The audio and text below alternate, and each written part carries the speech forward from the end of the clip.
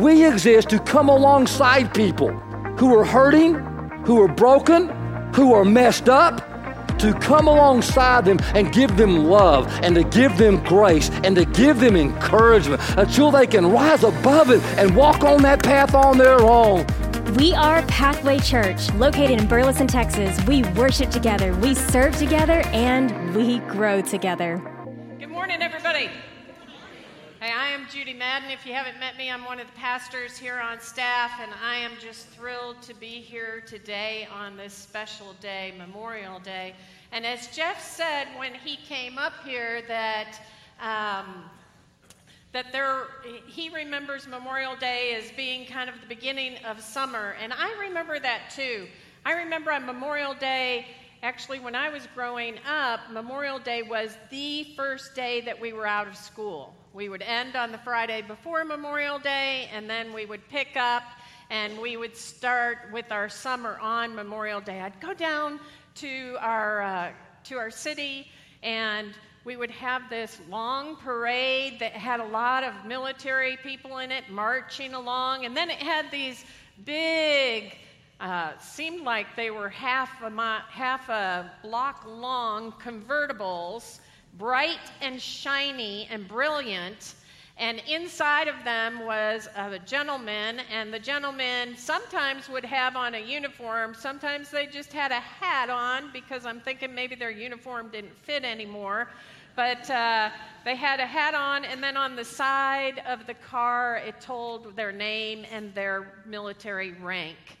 And I remember just having just such a great time watching everybody and all of the flags. I lived in a little town that's kind of like Mayberry RFD, so it was kind of nice to see just this incredible large parade going by. But I found out that Memorial Day was actually titled Decoration Day. It was titled Decoration Day in 1868 in the United States by General Logan, and he was the commander-in-chief of the Grand Army of the Republic. He issued a decree on May 30th that nationwide we should stop and we should commemorate the 620,000 soldiers that died in the Civil War. 620,000. And so on this day in May, everybody was to stop and to honor them by decorating the graves of the soldiers. Now, legend has it that May 30th was decided upon because that coincided with the prolific growth of beautiful flowers all over. So May 30th was chosen for that day. And although we call it Memorial Day, not Decoration Day, the name Memorial Day officially became the name in 1970 when it became a national holiday in the United States.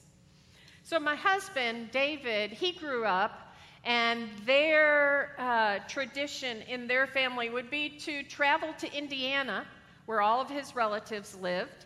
And they would go to the grave sites of relatives, and they would place wreaths or they would place flowers at the grave. So he had a little different experience than I did. And on that same weekend, they would hand out these poppies. And these poppies represent, it's an incredible story, they represent the poppies that were growing in Flanders Field, where so many of our soldiers had been buried. And so out in this beautiful field of green grew up these brilliant red poppies. And so places like the American Legion, the Veterans of Foreign War, all those organizations would get these poppies that would be created by disabled vets, and they would be distributed for donations back to give that money back to the disabled vets. So everyone who wore a poppy, we were doing it in memory of the fallen soldiers. Now, as I got older in junior high and high school, Memorial Day kind of changed for me. And it changed for me because my uncle, who was a Marine, fought in Vietnam. And he was one of the fortunate ones who did come back, fully healthy, but he was different. You know, at family gatherings, we could come together like we did before, and I was just little. I was like 10 years old, and we would come together, and all of a sudden he would retreat, and he started drinking a little bit more. And he'd be having a great time, and then all of a sudden you could see something happened, and his demeanor would change, and he would just get very isolated. And there didn't seem to be anything that I could do for my uncle. I loved my uncle dearly, but I couldn't do anything for him, and there were other soldiers that were missing in action or prisoners of war. And at that time, you could purchase a copper bracelet, and on that copper bracelet was the name and the rank and the date of that soldier went missing. And so I don't know if any of you all had those copper bracelets, but I wore that copper bracelet. I prayed for this soldier. And then in Chicago, the Chicago Tribune would put out a paper every week. And in the paper, it would have all listing of all of the soldiers that had been found or had come back or were released from prison. And all of us that had those copper bracelets, we would peruse that list to see if we could find our soldier's name on it, hoping that they would be on there. I never saw his name, and I never heard if that soldier came home. I have since learned that a soldier can leave a battlefield, but the battle can remain within the soldier, in their soul, for many, many, many years. Now, on the weekend of Memorial Day, I get out this book written by Charles Patterson. It's called The Vietnam War Poetry, The Petrified Heart. And I think up here on the screen you'll see a picture of Captain Patterson. He served in the United States Army oh my gosh, I just made the biggest. He served in the Marine Corps. He was a Marine. And he gives us this glimpse of the torment and ongoing relentless battle that remains when a soldier comes back home. He speaks through these beautifully written poems of his own hardships and the deaths that he witnessed in Vietnam.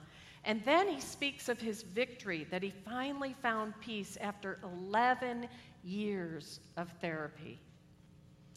So here it was his picture, and here is this book that I'm going to be reading out of that's called The Petrified Heart. He wrote this poem. It's the only thing that he wrote while he was in Vietnam. It's entitled Marion Henry Norman. And he never wrote again until 15 years after returning to the United States, after he began therapy for post-traumatic stress disorder. These are the stanzas of the poem Patterson wrote while in Vietnam. They took your life as if it belonged to them. If only they had told me they needed a life, I would have given them mine. I wonder what they did with your life. Perhaps, if they don't need it now, they'd give it back. You know, I read that, and I've read it over and over and over again. And I've also learned that 15 years later, he started adding to this poem as he began to heal. And these are the next lines. I saw you dead, but never buried. On the screens here is a map of the world. And on this map, every point there, every mark, is a cemetery where American soldiers are buried on foreign lands. That's huge. There are actually 130,000 soldiers that are buried outside of the United States who came from the United States to fight a war for us. There are also 27 memorials in the United States and in 16 other countries representing those who are missing in action from World War I to Vietnam. There are about 124,000 grave sites at memorials commemorating those who were missing in action. Now, this is all a lot of numbers, but the number that really caught me and just really sunk into my soul was this one.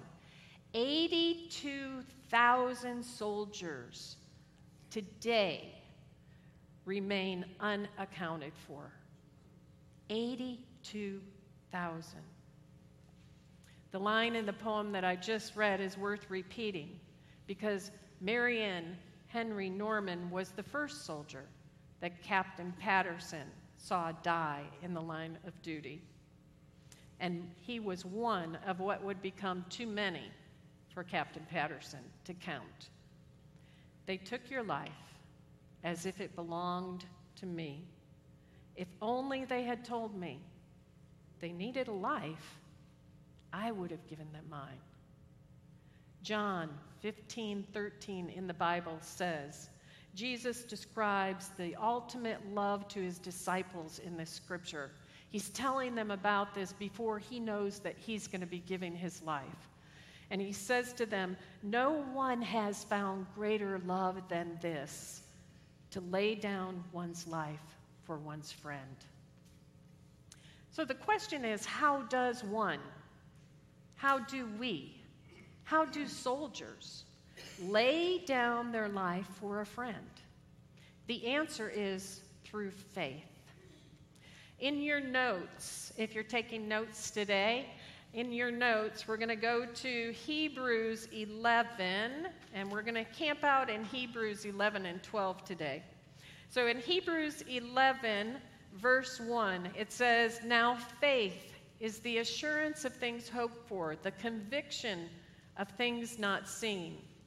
Indeed, by faith, our ancestors received approval. By faith, we understand that the world's prepared by the word of God, so that what is seen was made from things that are not visible. In your notes, number 4, faith is the assurance of things hoped for and the conviction of things not seen. This entire chapter, chapter 11 of Hebrews, is amazing. And it goes on, it's kind of known as the spiritual hall of fame, right? It's got all of these people that we hear about in the Old Testament and how they were able to accomplish great things. And it tells us the way they accomplished those things was through faith. So when we look at these, I'm just going to tell you a few of these because the list is huge. But it starts out and it says, by faith, Abel offered to God a more acceptable sacrifice than Cain's. By faith, Enoch was taken so that he did not experience death. And it goes on to say that by faith, Noah, he was warned by God about what was coming, so he went ahead and built an ark. By faith, Abraham obeyed when he was called out to set out for a place that he was to receive as an inheritance.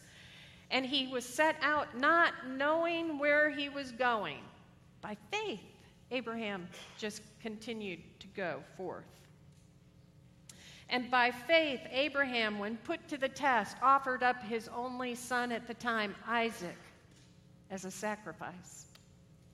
And by faith, Jacob, when he was dying, blessed each of the sons of Joseph. And by faith, Joseph, at the end of his life, made mention of the Exodus to the Israelites. By faith, Moses' parents hid him in reeds and put him in a river where he would come up upon the Pharaoh's daughter, even in a time where the king at that moment was killing all of the children, the male children under the year of 2. By faith, Moses, when he grew up, he refused to be called the son of Pharaoh's daughter, And he chose, instead of being in this elegant palace and having all of the power, he chose to claim his inheritance. And he chose to live with with the people of his inheritance. By faith, people passed through the Red Sea as if it were the dry land. By faith, Rahab, the prostitute, did not perish. And by faith, she would remain. And then he goes on to say, what more should I say? For time would fail me to tell you of all of those who have gone on before us and by faith have accomplished great things. And then here's the kicker at the end.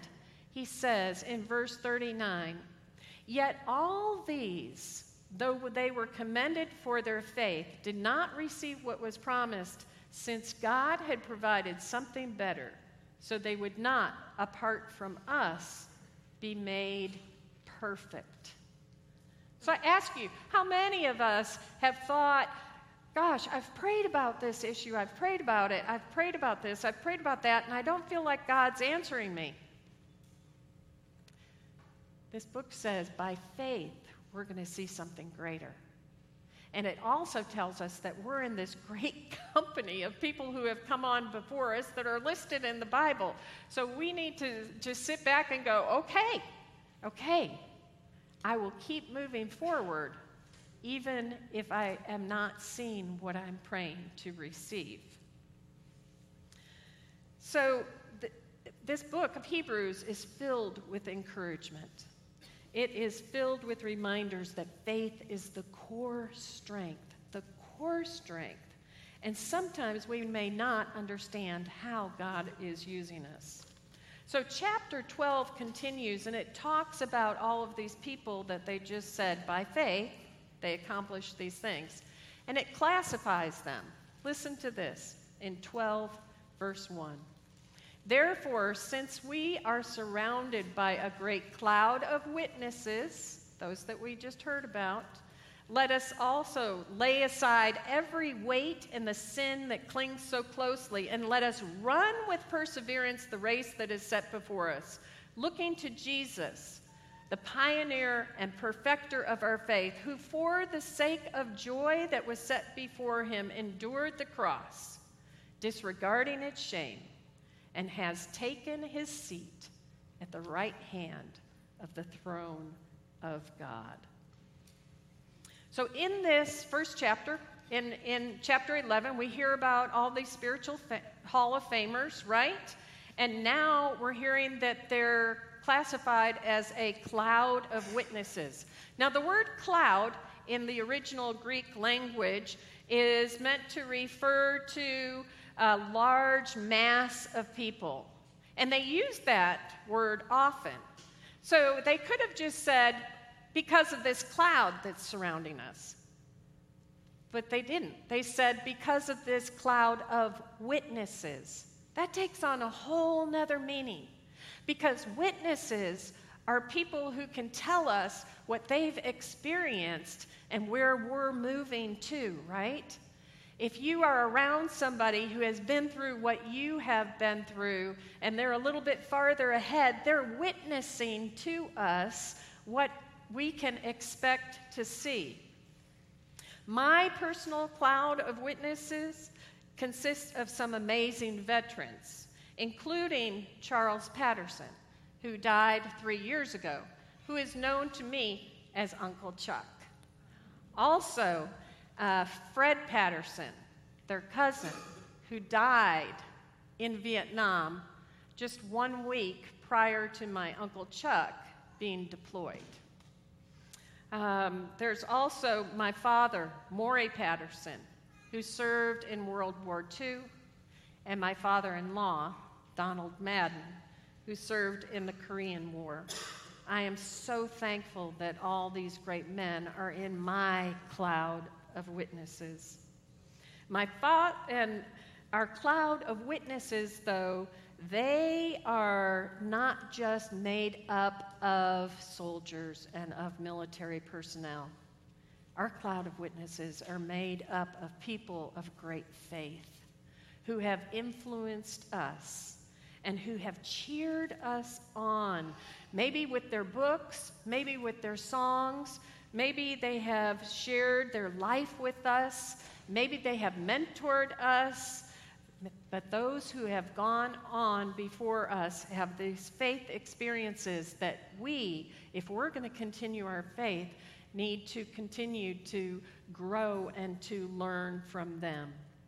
Here at Pathway through the years, we've had many who would be spiritual Hall of Famers that we could write in this book. But just like this author, for me to mention them all by name, one thing I would probably miss many of them, but the other thing is there are too many to actually call them out by name. But let me tell you a little bit. By faith, 7 families came together 50 years ago to build this church. 7 families. And look what we are right now. By faith, people of Pathway reached out to the community to serve those in need. By faith, a young man named Rick Owen, along with his wife and his son Justin, moved to Burleson to answer the call to pastor what was this little itty-bitty church.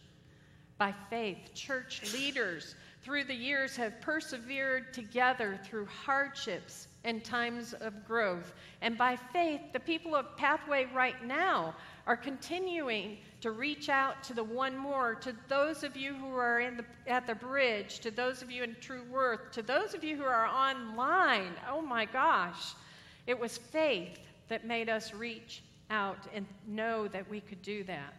By faith, the people of Pathway serve, teaching our children and helping them to grow, and subbing during the summertime for the other teachers. The people of faith here at Pathway have given, pledged, and continue to give generously to the One More campaign, so that all of these things are so that by faith we will be a cloud of witnesses to many, all of us who originally were one more, right? So in your notes, number 2, the people in our cloud of witnesses are strong, positive people who influence our lives. Strong, positive influences on our lives.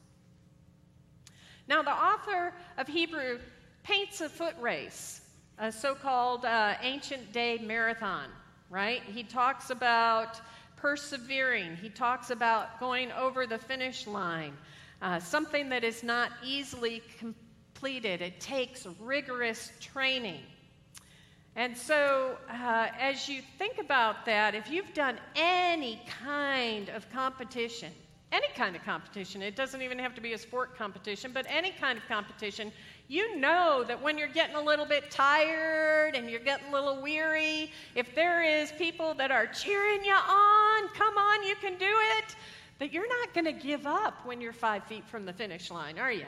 You're going to push it through and push it through. My husband has run marathons for a long part of his life, and actually he has run over 60 marathons, and he would always finish strong and fast. And so I thought, okay, we've gone on this marathon. I followed him around, and I thought, okay, good, we get to go home early. But no, lots of times we were the last people in his group to leave, because David wanted to be there at the finish line for everybody else who was coming up behind us. And he wanted to make sure that they were hearing his voice, cheering them on to the finish line. In fact, sometimes when he would see somebody, he'd go back at the finish line. He would run back down a couple of blocks and then run alongside of them, cheering them on, telling them that you can do it, you can do it. It was like he was saying, if I can do it, you can do it too. Come on, let's do it together. So when running a race, clothes get wet, they get full of sweat, right? And as their clothes get wet, the heavier the weight is on the marathoner's shoulders. And races begin early in the morning, oftentimes when it's chilly. So marathoners will put on additional clothing, right? Or it might be raining or something like that. Well, as they progress down through the race, they are starting to feel that weight of all of those extra clothing. So they shed the extra clothing, right? And they get rid of it so that they can continue to endure and to persevere and get to the finish line. And marathoners know this idea of mental practice. So when they are running, if a marathoner was, if a marathon was in a different town, my husband and I would go to that town, and David would want to drive the 26.2 mile route, because he would want to see where the turns are, where the ups are, where the downs are. He would want to make sure where the water stops were. And he would also want to make sure if he got to one point, he would know that the finish line wasn't very far from where he was. So he would take these mental notes. I, myself, while I was driving around, I was looking for places, that's a good place to get a cup of coffee while I wait for him to run by. Or I would say, that's a good place to park so that I could meet up with him and take some of that clothing that he had shed. And so we would continue to look and get this mental picture in our head of where this race would take us. All of us in this room, we all can be, and online and wherever you are, everybody that hears this message, we all can be those strong, positive influences in the lives of others. And one day, we will be in a cloud of witnesses if we continue to follow what we have learned from those who have come before. Can you imagine this? This author is telling us that all of our loved ones who have passed on before us, who meant so much to us, that they are in this cloud of witnesses, cheering us on constantly in our lives. So even when we think that we're alone, even when we think that we're by ourselves, we have this huge cloud of witnesses that is there with us. Let's look again. I'm going to go back to chapter 12, verse 1, and go to the very next phrase. First it says, "Therefore, since we are surrounded by so great a cloud of witnesses, let us also lay aside every weight and sin that clings so closely." Like the runner's clothes, when they get soaked, they cling to your body, right? And so what they're saying here, number 3, is that sin is a stumbling block to our focus and endurance. Sin is the stumbling block to our focus and endurance. We need to shed the excess weight. All of the excuses, the what ifs, the should haves, the I can't do it. Anything that is causing us to drop back in the race instead of moving forward in the race. We need to get it off of us. We need to allow ourselves to have the best opportunity to move forward, to be self-aware that sin, what that sin is that is holding us back from finishing the race that God has set before us. So in order to shed that which holds us back, one of the most important things that I believe is some gut-wrenching, self-awareness, soul-searching time that you spend with yourself and that you try to figure out what it is that's holding you back. Now, there's 3 ways to do this, I believe. One is to first acknowledge your sin. In your notes, A, acknowledge your sins. Go to God for wisdom and ask God what is holding you back. Ask Him to reveal it to you so that you can get past that stumbling block. The second thing, B, is to name your sin. Actually put a name to it. Now, this is not as easy as it sounds. How many of us have thought, well, I'm not so bad. You know, I'm here at church, Judy. I'm nice to my neighbors. I didn't run anybody off the road on the way here. I certainly haven't killed anybody yet. I may have thought about it, but haven't done it yet.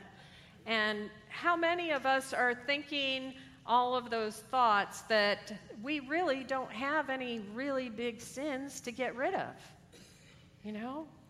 But often those sins are the most dangerous, the ones that aren't transparent. They're the respectable sins.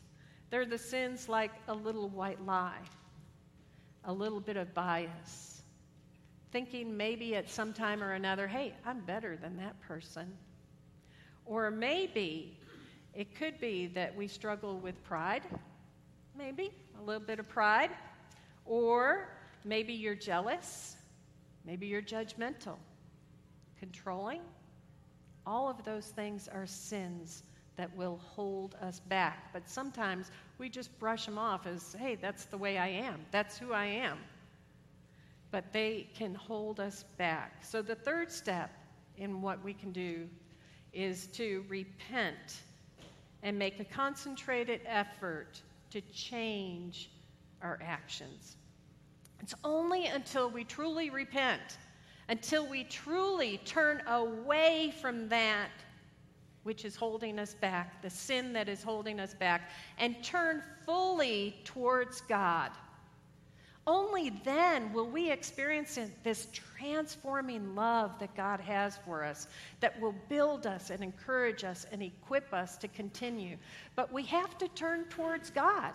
If we don't turn towards God and ask for that, we're not going to get it. If we keep on turning towards God and then we go back to the sin and then we turn towards God and then we go back to the sin, have we really, really asked for forgiveness? Or are we just in our head thinking, well, I can do it today. Oh, yeah, I'm going to God today. No, I'm going back to sin tomorrow. Again, that sin can be anything that we do. So when we repent, when we go to God, when we ask for forgiveness, God blesses us with this transforming love that helps change our lives and allows us to persevere on this race. In your notes, to persevere, we must have a mental practice of endurance. Remember David and I driving around on the race course, him looking for things, me looking for coffee? Well, that's that mental practice of endurance. Often what gets in our way of accomplishing a goal, even a small goal, is fear, right? Fear can really be an obstacle that we stumble on. In the Psalms, Psalm 27, this is a psalm of David, and it starts out with this stanza. The Lord is my light and my salvation. Whom shall I fear? The Lord is the stronghold of my life. Of whom shall I even be afraid of? And then it goes on to talk about all the wonders of God. And at the end it says, I believe that I shall see the goodness of the Lord in the land of the living. Wait for the Lord. Be strong and let your heart take courage. Wait for the Lord. Now this word wait in the Hebrew language is gavah. And gavah has the meaning of binding together, eagerly waiting, hoping for, expecting. It's not this passive, I'm going to wait around for you to get ready. It is eagerly waiting and binding ourselves to the energy that we have, to the strength that we have through God.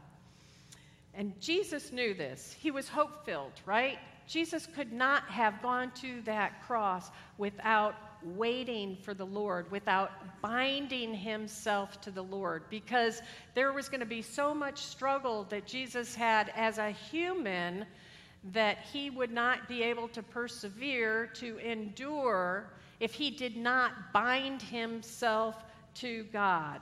But he knew if he did that he was going to find that joy. He was going to be able to find that place that would bring him to the finish line and that would bring us to the finish line as well someday.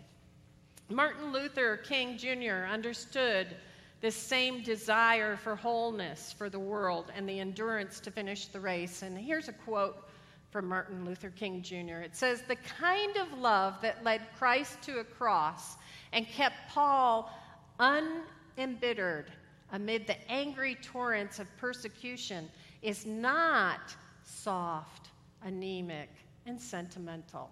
Such love confronts evil without flinching and shows in our popular parlance an infinite capacity to take it. Such love overcomes the world, even from a rough-hewn cross against a skyline." Whew, that's some powerful stuff. This infinite capacity to take it, this is endurance. In your notes, number 5, endurance leads to finishing the race by faith. Rick mentioned last week that we can't just wake up one morning, grab a pair of shoes, put them on, and go out and run 26.2 miles and go, whoo, I did it, right?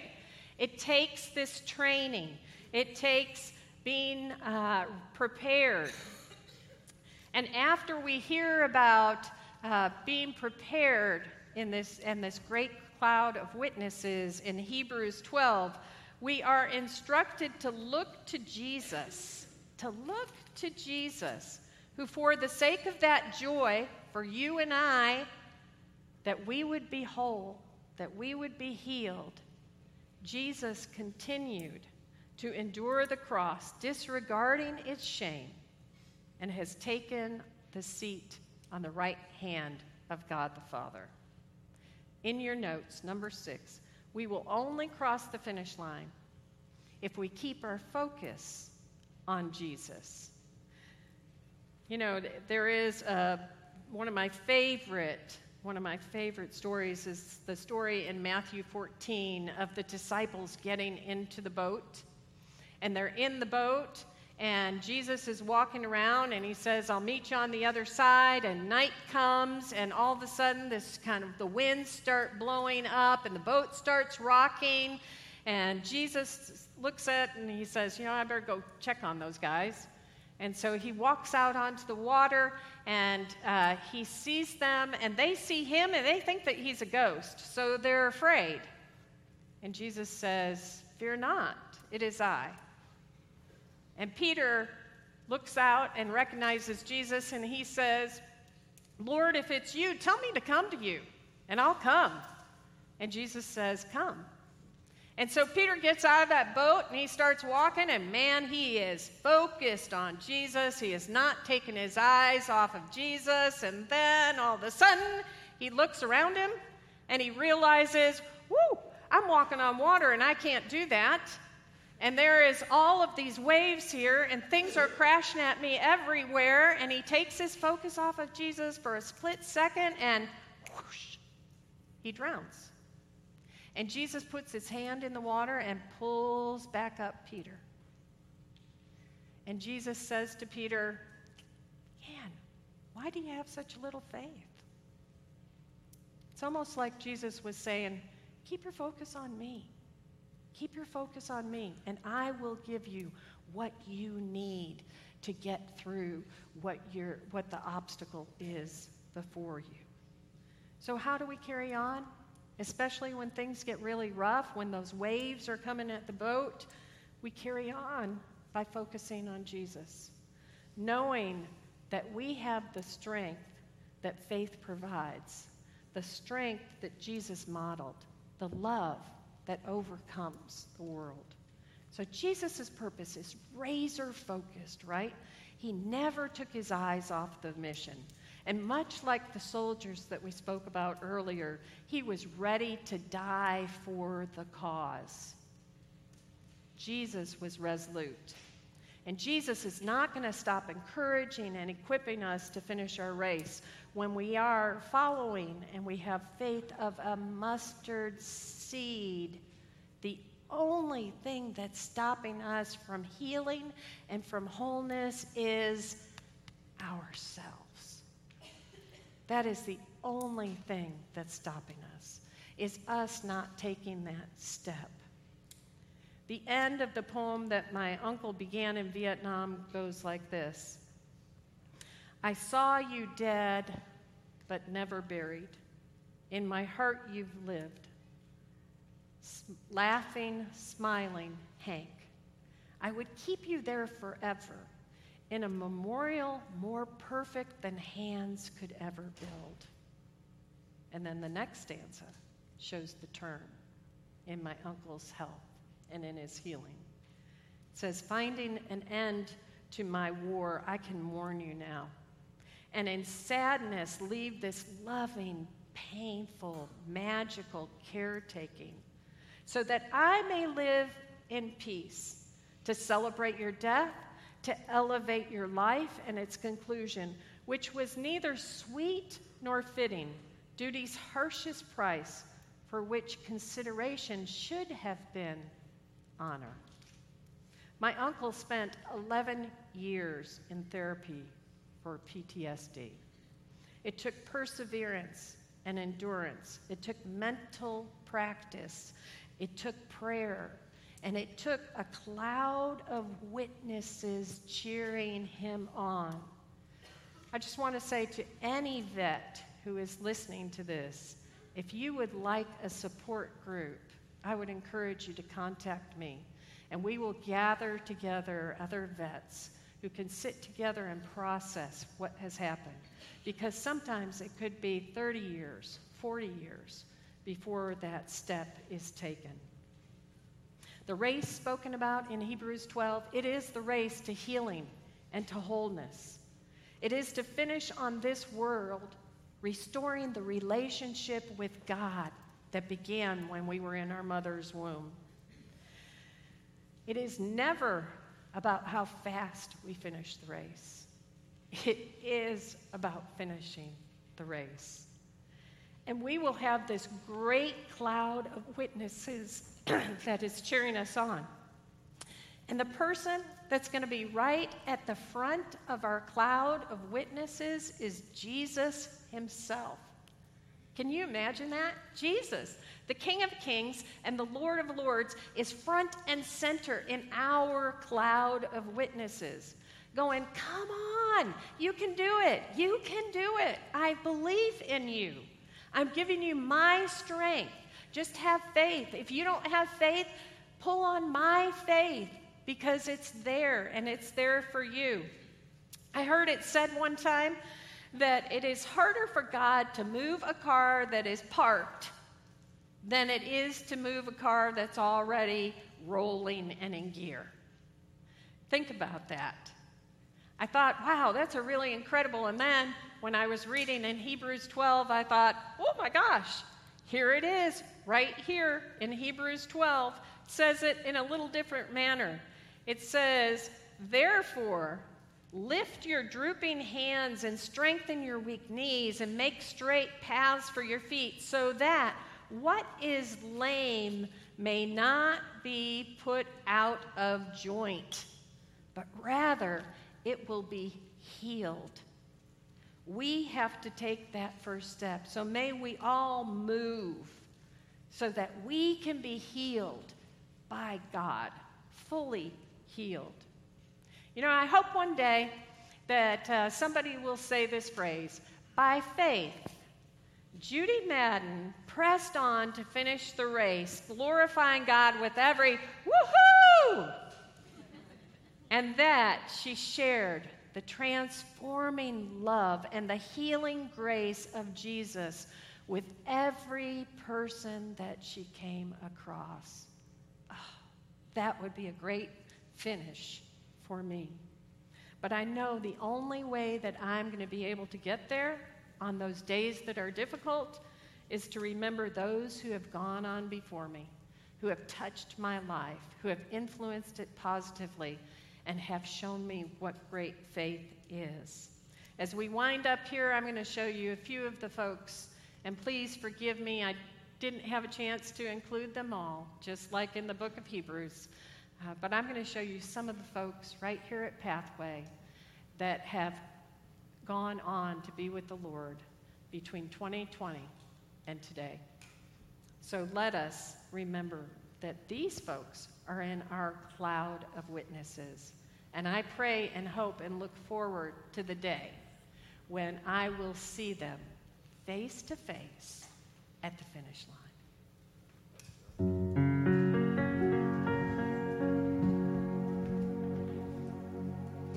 I hear you whisper underneath your breath. I hear you whisper you have nothing left. I will send out an army to find you in the middle of the darkest night. It's true, I will rescue you. I will never stop marching to reach you in the middle of the hardest fight. It's true, I will rescue you. I will send out an army to find you in the middle of the darkest night. It's true, I will rescue you. I will never stop marching to reach you in the middle of the hardest fight. It's true, I will rescue you. Oh, I will rescue you.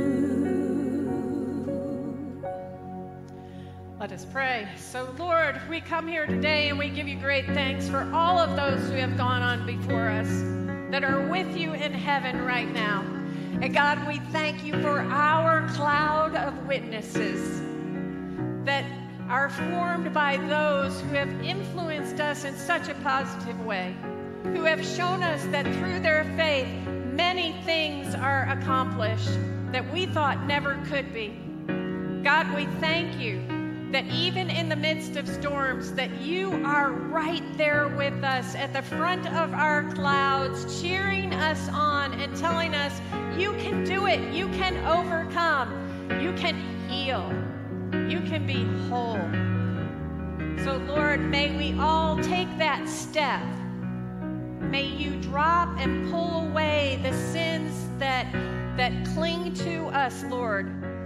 May you take away everything that stands as an obstacle between us and between healing through you. And God, may our fear drop to the side, and may we persevere with great strength, knowing that you are there along with this great cloud, cheering us on every day until we ourselves cross that finish line. It's in Jesus' powerful and holiest name that I pray. Amen. Thank you all. Have a great Memorial Day. Thank you for joining us. If you would like more information on Pathway or to get connected to a ministry, visit our website at pathway.church. We look forward to growing with you as we worship together. God loves you. God is with you.